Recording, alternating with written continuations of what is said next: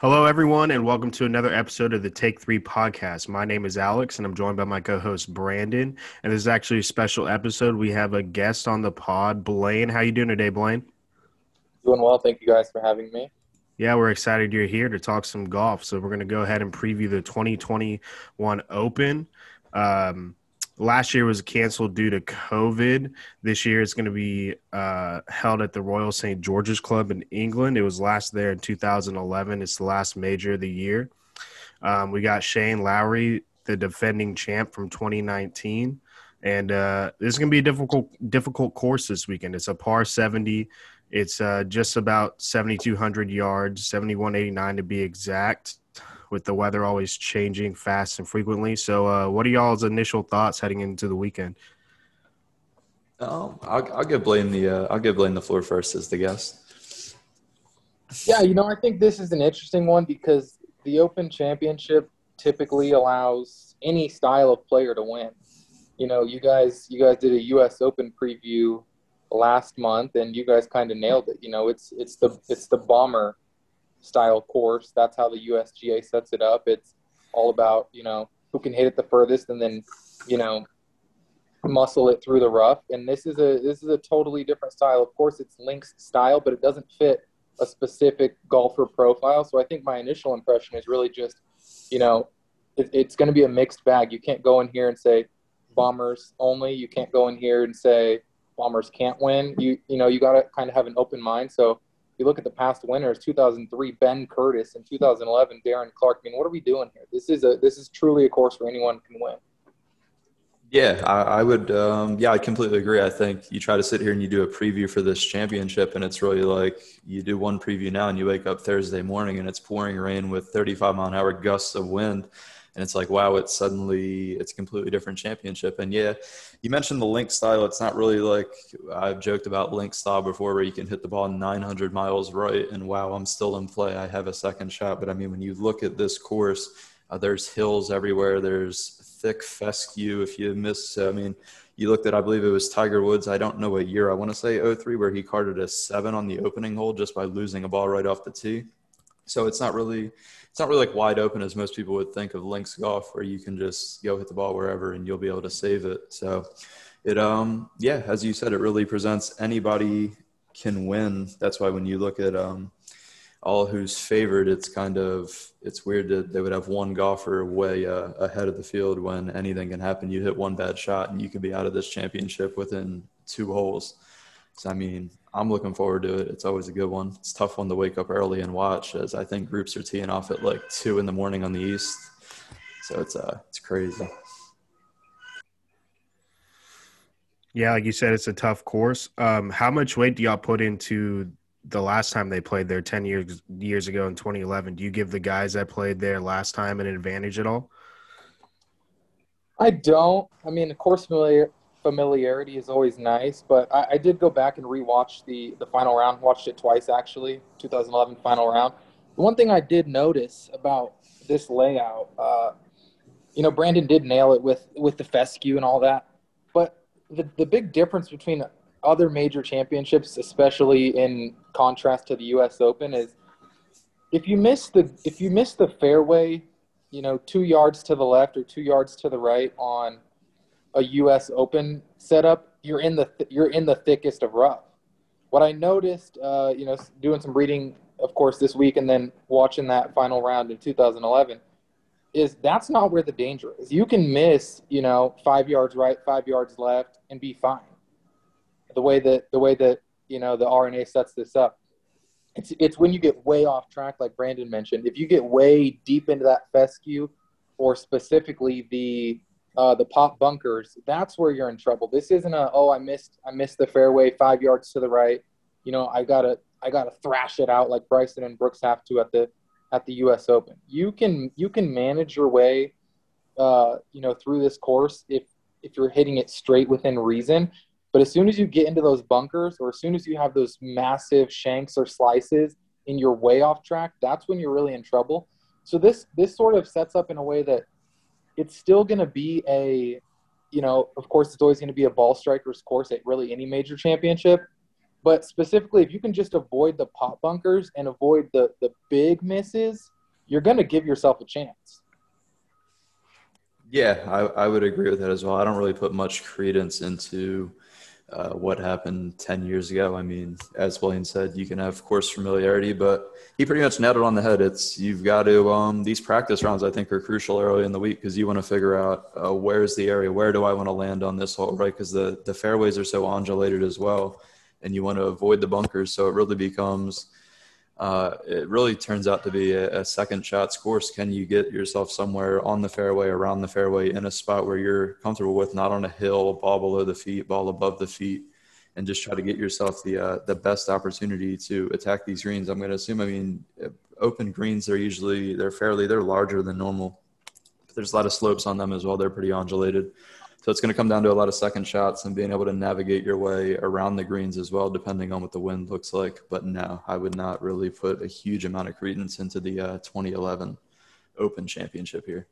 And that's the other thing quickly is that the danger here is bunkers and the undulations. As Brandon said, it's the sloping. This is in wild contrast to American style golf where, at the US Open, you can be, pretty much in a bunker. Well, they said it last month. And I think you guys may have mentioned it on the podcast. There were golfers saying our misses were aiming for the bunkers. Trust me, no one will be aiming for any of these bunkers this week. They were talking about let's avoid the rough at all costs. Let's hit it into the bunkers and we can manage our way around this course. This is the complete opposite. You can manage yourself from just off the green if you're not in the bunker, and you can manage yourself from just off the fairway if you're not in the fairway bunkers. But it's going to be the sloping, the undulations, and the bunkers that are going to cause you trouble. And it's really not going to have to do much with, pure strength of mashing it out of the rough unless you're way off track, way to the right, way to the left, and then you get to that nasty fescue. Exactly.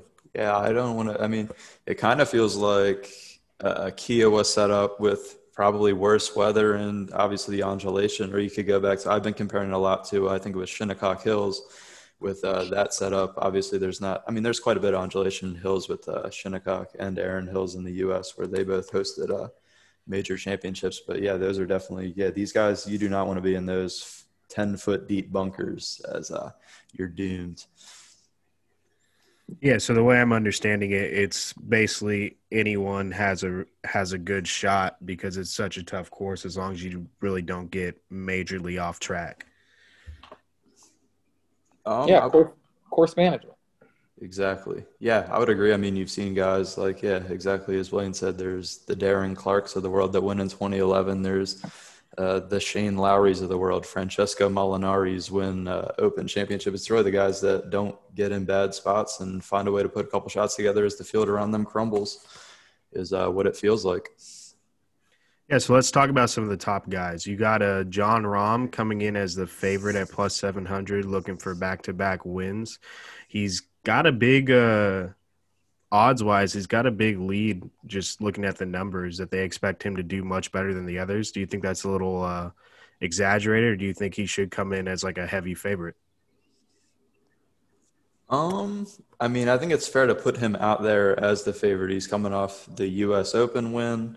He played well at, I believe, the Scottish Open last week. His game fits when you look at him as a links player in general, that his game matches it. But, I mean, where I disagree, and I think where we'll end up disagreeing, is how far ahead I had it as 8-1 as this morning. You mentioned even as 7-1, and then you have Brooks Koepka back there, who's arguably, I mean, on any given weekend can play just as good a golf, and he's 17-1. So I think, I mean, it's not unfair that John Rahm is the favorite. I'd probably have him as the favorite as he's in the best form.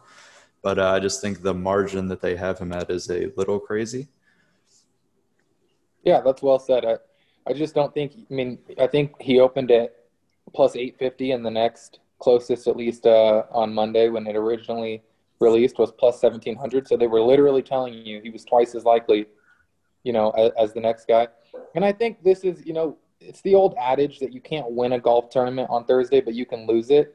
And that's the problem with these odds, is that John Rahm a couple wayward shots, and he gives himself no chance of winning the tournament. And that's why you can't say that, he should have such a wide disparity in the odds, but he should totally be the outright favorite going into it. Okay, I like that. And if y'all were betting just straight up winners, what are y'all leans? Like, who do y'all like?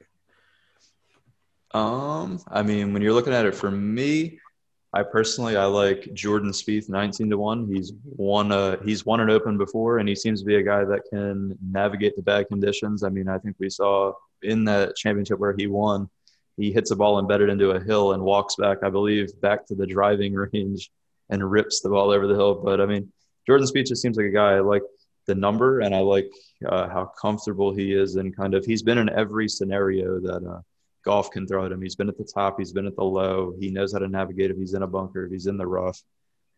So, I mean, that would be one of my guys. Also, I like Koepka as well. I just feel it's Brooks. It would be crazy to not like Brooks Koepka at that type of number, knowing that he's a major guy. He's going to want to get a claret jug to kind of complete. I feel like he wants the career Grand Slam, so he's going to want to try to close in on that and take that momentum into next year's Masters to try to complete a career Grand Slam. So those are just two off the top. I mean, there's multiple guys that I kind of like in this thing as well. Yeah, for me, it's a tough one in the outright betting market, just because it's one of those tournaments where so many things can happen, and I'm not one that vaults right to the top of the board. I mean, if you put a gun to my head and just said, "Tell me the winner," I would say Jon Rahm. But in terms of bets I would actually make, I think really the only one that stands out to me in terms of just extraordinary value at this point is the Bryson number at 33 or 35-1. Just because, Bryson's one of those guys, and, a lot of people say this. It's the game of golf is one where any of the top 10 in the world, if they play to their ceiling, which doesn't happen often, but if everything goes peak their way, any one of the top 10 golfers in the world can run away with an event. We saw that with Jon Rahm at Memorial. We saw Dustin do that last year on a couple of courses. And same thing. Bryson did it last year at the U.S. Open. If you talk about, peak Bryson, there's not a world where anybody would be shocked if Bryson won this event by 4+ strokes. So, I mean, just the value, you're looking at a golfer that 2 months ago, after I think he had one win this year at API, Arnold Palmer, 2 or 3 months ago, you looked at the futures markets and he was the favorite to win the remaining majors. So the fact that, you could have got him at plus 1,200, plus 1,400 a few months back, and now they're giving you, more than twice that number. They're giving you a 33, a 35-1. It's just the value is there for me in terms of if I'm going to, lay down some cash to make some cash. I can't do it with Rahm. Brooks is even a little tough. A lot of those guys are really in the same 17 to 22 to 1 neighborhood. That I think Bryson it's just eye-opening to see the guy that was the favorite for the remaining majors in this season to be at 33, 35-1. That's facts. That's why you're the betting man. I also like Fleetwood down there at 45-1. I can't lie. He's had success at Open Championships, and he had success at Shinnecock, which was probably a harder layout than this course. So just to toss that in. But I did, yeah, that's valid. Bryson DeChambeau, I mean, you're getting probably a top 5 player in the world at that value. It's scary. Yeah, I'm glad you brought up Bryson. That's the number that caught my attention at 35-1. It just seems like a little too low, like if there's good value as a bet. But I want to ask y'all about one other guy, Rory McIlroy. He missed the cut in 2019, but he has a pretty good record when it comes to this major. 3 top 5 finishes in his last 4 appearances, won in 2014. What do y'all think what do y'all expect to see from him? I mean, Rory could definitely, he's right in that range where although he's like sporadic, he's probably at his heyday, he's probably still a top, 10 to 12 guy in the world. So it's like, and he's in his wheelhouse, right? He played all this style of golf growing up. So it's like, it wouldn't be crazy to see Rory McIlroy hoist the trophy on Sunday, although I don't think it'll happen, but it's like, I mean, it's not a bad value if you wanted to lay off Brooks, if you wanted to lay off Xander, and then obviously stay away from Jon Rahm. If you wanted to flirt with Rory McIlroy in his own backyard, I wouldn't say it's a bad idea. Yeah, for me, he's more of a DraftKings or a DFS type play for me, just because the range of outcomes. You talk about a guy that can go out and shoot 80 in round one and he's done, and he's planning on eating sandwiches in Sandwich, England, on Saturday. Or a guy that can another one of those guys. If it's peak Rory, everything goes right. His ball striking, obviously, he's one of the best drivers in the world, but his approach, and then he has one of those hot putting weeks. It wouldn't shock me if Rory McIlroy wins this event by 4. So to me, he's not a guy I'm comfortable with, placing money on as an outright winner. But sandwiched in between Rahm at the top and then Brooks, who are going to be definitely the top 2 high-end golfers in DFS this week, he's kind of in that no man's land. So you talk about everyone going all the way to the top with Rahm, or people dropping back a little bit with Brooks's major history. Rory's more of a DFS play for me. I like that. Get some leverage from the field, maybe a lower-owned elite golfer still that can come out. I like that. Are there any dark horse guys y'all think like under the radar, even lower than Bryson at all? I'll let Blaine take that off the rip. Yeah, well, in my model, it sounds crazy, and I'm not sure. You'll have to pull up his odds, Alex. I know they're not, he's way down the board, but number 1 in my model this week is Corey Connors, actually. So there's a name for you right off the bat. Abraham Answer is also he's number 3 in my model.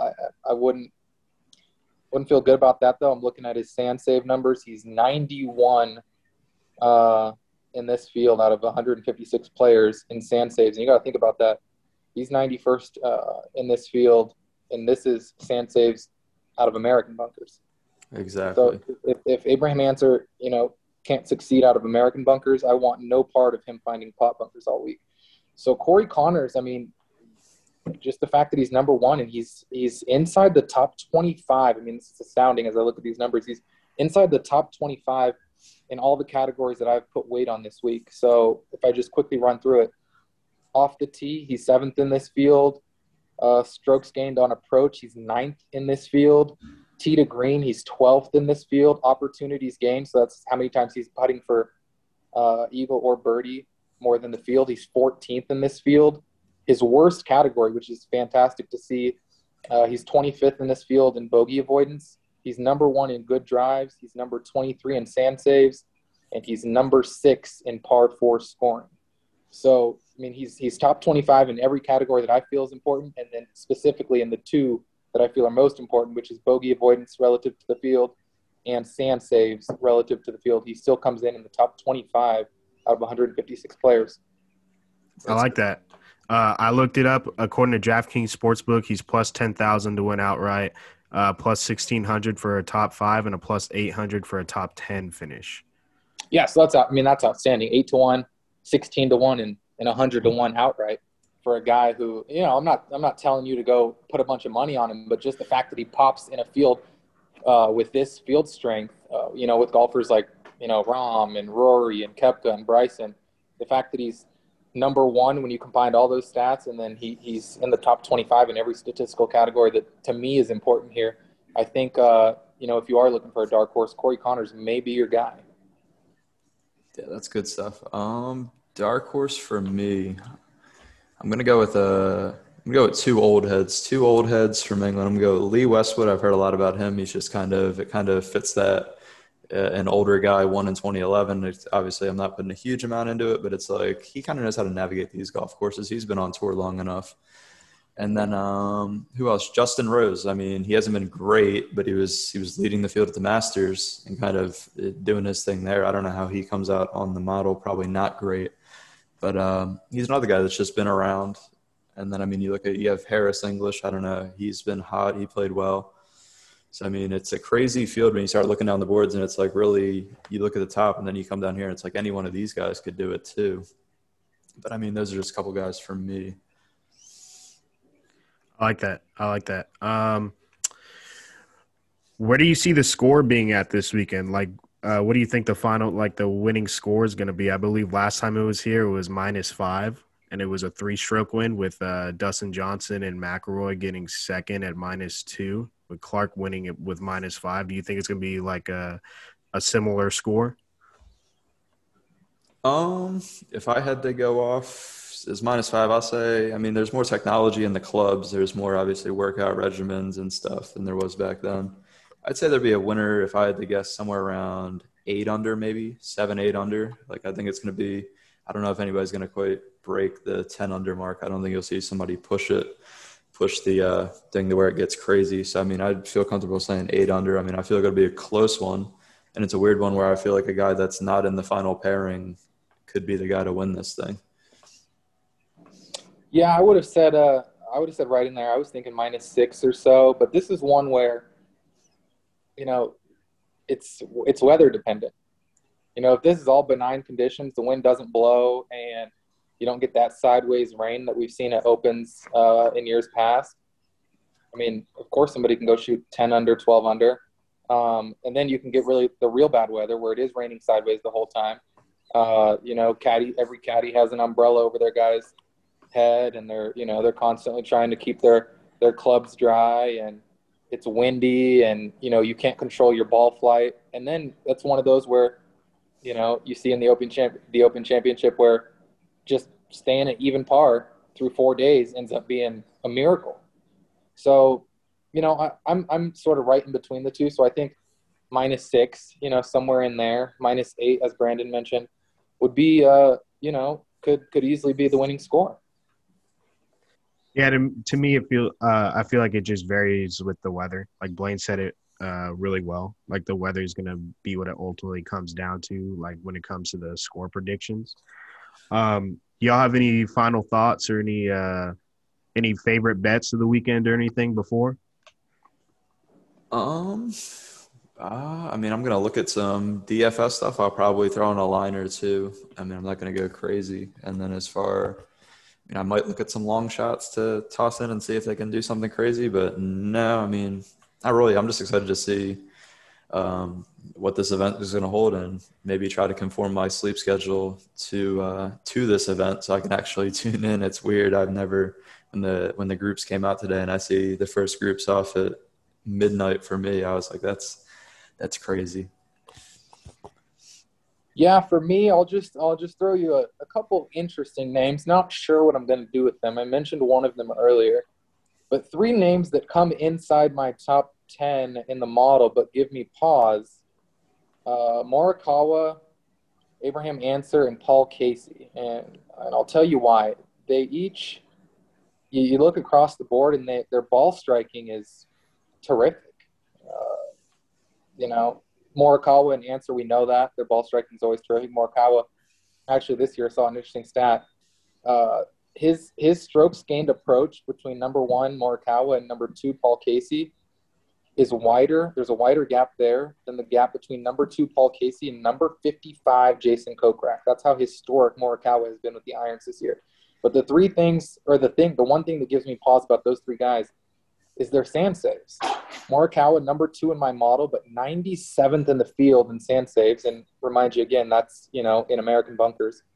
Answer, 91st in the field in sand saves. And Paul Casey, 104th in the field in sand saves. So that's just one where if you feel like they've got some magician in them from the pot bunkers this week, their ball striking and everything else looks so spectacular that it puts them in the top 10. But the sand just worries me because there's going to be some guys, and we're going to see it, multiple times all week. There's going to be guys that get in there and they can't get out. They're going to be hitting out backwards. They're going to be hitting out sideways. And they're going to be putting up 8s and 9s in huge numbers. So just interesting to maybe make that mental note that Morikawa, Answer, and Casey, if everything goes right, can go out and win this event, but they can also struggle mightily, as we've seen in American bunkers. So just be aware of them finding those pot bunkers over there in Kent, Sandwich, England. That's facts. Morikawa scares me around the green in general. Maybe not even in a bunker. He's very deadly accurate with the irons, but his around the green game, along with Answer, they're kind of like similar golfers. It's very weird how similar they are, and they both struggle around the green. But obviously, any given weekend, those are great points, though. I like it a lot. That's great analysis. I'm going to go ahead and ask y'all one more question. Do y'all have any closing or final thoughts before we get out of here?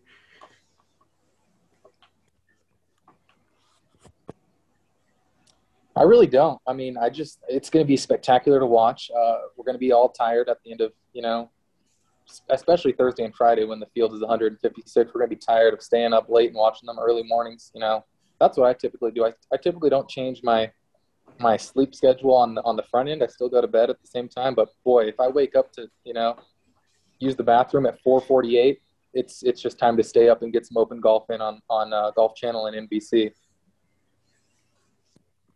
Yeah, I'm right along with it. That's yeah. I'm not gonna adjust. Yeah, I'm not gonna completely flip the sleep schedule for 1 week. But yeah, if I find myself up at 5, 6 in the morning, I'll probably be watching John Rahm and Brooks Koepka and those guys attack this golf course and see how this tournament can unfold. I love it. That's some real love for the sport. Always love that. Well, I think that's going to do it for today's show. Thank you all for listening, and thank you for Blaine for the great analysis. We hope to have you on again in the future. As always, please like and subscribe. Comment if you have any suggestions. We would love to hear your opinion. Spotify link will be posted in the description. Thank you for listening, and we'll see you next time.